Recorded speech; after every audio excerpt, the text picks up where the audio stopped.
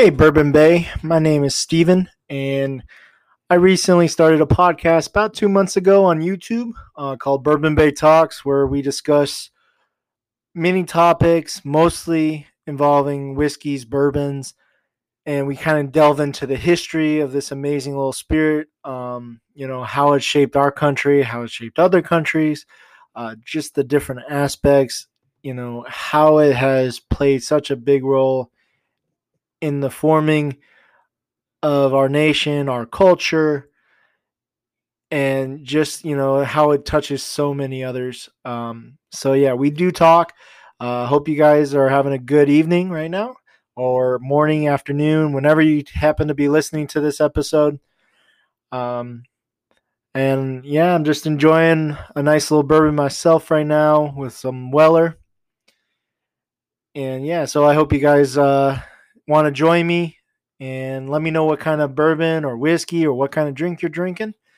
And write it down in the comments and let me know what you think. But yeah, so I'll tell you a little bit about myself since this is my first episode on Anchor through Spotify. I'm a wine and spirit consultant over at ABC Fine Wine and Spirits down here in Tampa Bay. I'm also an executive bourbon steward at through the Stave and Seath Society, through Moonshine University down in Louisville. So that's a little history about me. And, basically kind of got started in bourbon like most people, either in college or a little bit before college. Uh, was one of the drinks that I could drink without my friends really kind of drinking it all up before I could get to it. And we'll definitely go into more conversations like that, more stories like that. I'll probably have some of my buddies on this with me. But yeah, I also, it's been a crazy week. We had Hurricane Elsa or Tropical Storm Elsa that come through. Then we had the Tampa Bay Lightning, my hometown team, win its second Stanley Cup back-to-back, baby, against the Montreal Canadiens in Game 5. Very tough match. Vasilevsky's got his fifth straight series-clinching shutout. And, hey, we went up against Montreal Canadiens.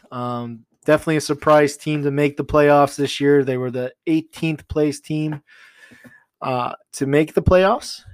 But hey, they're going to be definitely a team to watch come next year. They have a lot of talent with Caulfield, Suzuki, Weber as their captain. Of course, if Price stays back in net for them, and then Gallagher on the defense, Pacioretty. It's a tough and it's going to be a scary team. So when things hopefully get back to normal next season, and we get back to the regular alignments where, of course, they're going to be in the Tampa Bay division, that's going to be a scary team. So I definitely, looking forward to see that and see that rivalry between Tampa and Montreal build for sure.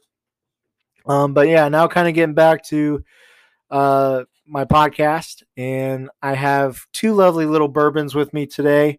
One that is a bourbon that everybody is trying to get these days. It's heavily allocated, and that is the Weller Special Reserve Bourbon. And it's not a super expensive. You're talking like $29 at ABC. And I also have the Blade and Bow, and this one's about 40.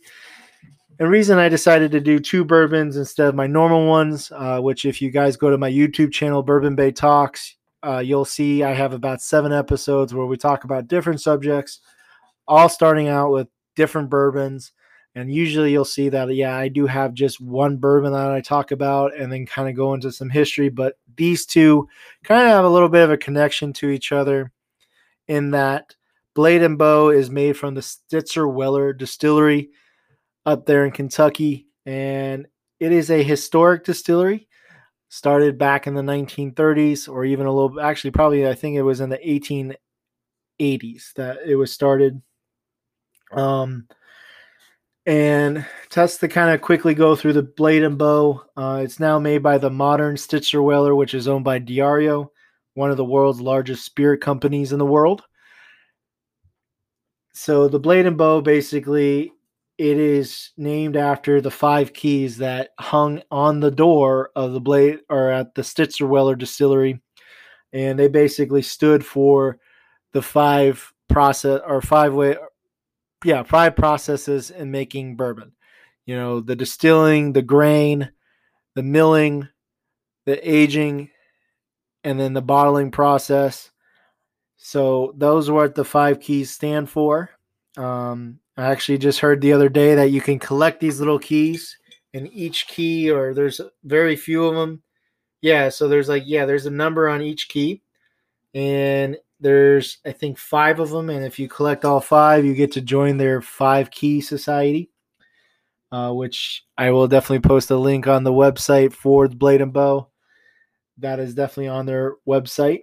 And yeah, so it's a really nice bourbon. You definitely get some toasted cereal notes and warm winter spice and dry fruits. I also got a little bit of cherry in there. I also had a little bit of honey. And then now kind of going on to the Weller, which is one that everybody seems to love. It's considered one of the original wheated bourbons.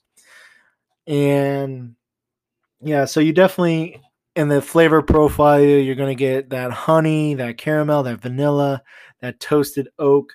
You're also, last time I tried it, I definitely had a dried fruit note in there as well. But kind of going into the story of Weller, the famous history of the Weller family. So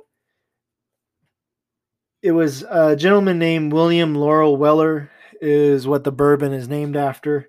And just to kind of go back into his family history, his family immigrated to Maryland from Germany in the 1740s.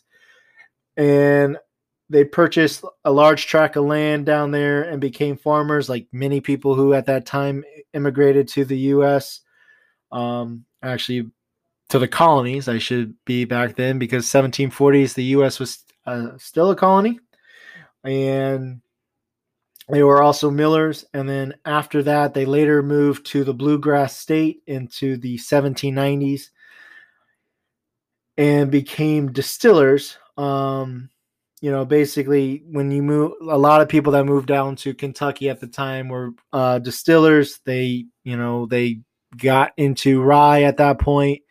We're mostly making the whiskey out of rye, but once they came to Kentucky, they discovered corn from the Native Americans, and they then kind of told that the Native Americans actually introduced them to how to distill corn, and that's kind of the rustic version of whiskey today, was that grain distilling from corn. And so they joined many other families that did that process back in the mid 1790s. And basically that really became a huge culture in Kentucky at the time. And Samuel Weller, the 3rd generation of the Weller family in America, and he was a 2nd generation distiller, joined another prominent distilling family following his marriage to Penelope, I don't know if I'm saying that, Laurel, or Funa Laurel. Their son William Laurel Weller was born in 1825, and basically it was him who really kind of started the Weller Distillery in 1849. And actually, maybe that's a little bit ahead of time. So it was actually the whiskey. He was a whiskey dealer, wholesaler, and did do some distilling at that point. And then basically, after some generations went by, W.L. Weller and his brothers started a distillery of their own, with Charles being one of them. And then they later kind of changed. It was Weller, or W.L. Weller and Brothers was the name of the distillery. And then later it was changed to W.L. Weller and Sons. So basically, yeah, over those years, they really kind of grew to becoming a really big distillery, a really well-known distillery in the time. And now this is a name you guys if you are bourbon connoisseurs, will definitely love to hear that. In 1893, Julian Pappy Van Winkle Sr. Was hired on at the W.L. Weller and Sons distillery as a whiskey salesman, and after the passing of W.L. Weller in 1899, Pappy and his co-worker Alex purchased the company in 1908. George Weller, William's oldest son, remained president of the company until the beginning of Prohibition, when Pappy and Farsley decided to merge with Arthur Stitzler. And this is why we get the connection with the bow, or Blade and Bow, and the Stitzler Weller distillery, is that Arthur Stitzel of APH Stitzel Distillery, and they joined forces, and that became the Stitzler Weller Distillery, and it opened on Derby Day of 1935. And this became, and it was during that time that they became famous for the original wheated bourbon, which basically the wheated bourbon is just, it means that it's a higher percentage of wheat in the mash bill compared to, let's say, other grains such as rye and barley, which are other predominant grains that go into making bourbon. Of course, corn has to be the predominant grain, at least 51% corn has to be in that mash bill for it to be considered bourbon.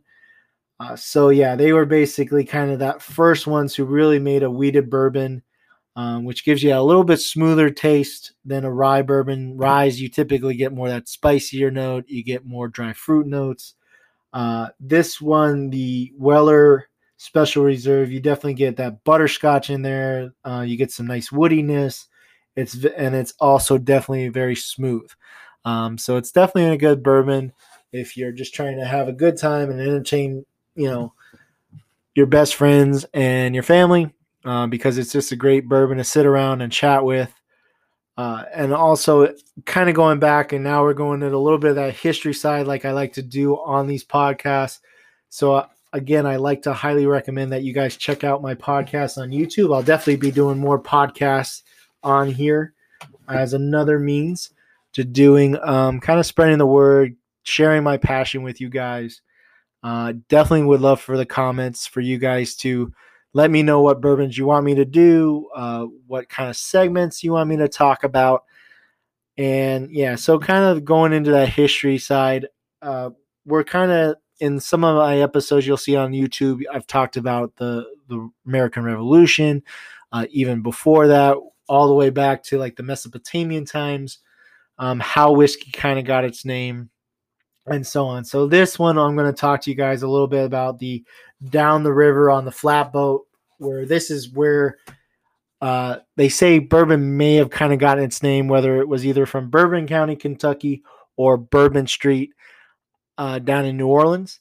A lot of people say it's also maybe an homage to the Lord of Bourbon, which was a French family, an aristocratic family in the French society. And we kind of gave homage since they really were big supporters during the American Revolution. So we kind of gave some homage to them. And they say that maybe that was a way how bourbon got its name. No one truly kind of knows how bourbon got its name, but in the late 1700s, when a distiller made whiskey, he wanted to sell it as quickly as possible. The distiller needed money and the rest of that, and he needed to get his product to town quickly. So there weren't really many trains back then. Carriages took too long. So the quickest way usually to kind of get products to market from, inland United States like Kentucky was through the waterways, and Kentucky was definitely inundated with many, many waterways, rivers, creeks. And so, yeah, they decided to use flat bottom river boats that were very easy to go up shallow creeks and get that product to the markets down in like New Orleans, and Virginia. So those were kind of like how they got started, and were very quick ways to do that. So whiskey makers really just would take these flat bottom boats that were quickly made, and as soon as they were either sailed all the way back up to Kentucky, they were taken apart, or if they were sailed all the way down to New Orleans, they again were broken down. So yeah, basically during that time, they kind of realized that, it would still take a good amount of time for it to get from Kentucky down to New Orleans, at least a couple weeks or a couple months.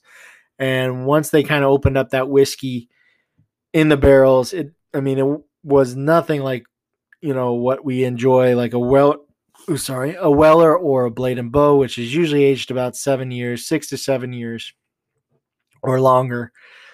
So yeah, these were aged a couple months. So definitely not like the bourbons that we know of today, but they did have a lot of nice character to them. It definitely kind of softened some of the burn after they kind of noticed that, and it gave it that nice amber color that we know bourbons to be these days. And so, yeah, this is kind of how bourbon really kind of started to get its take.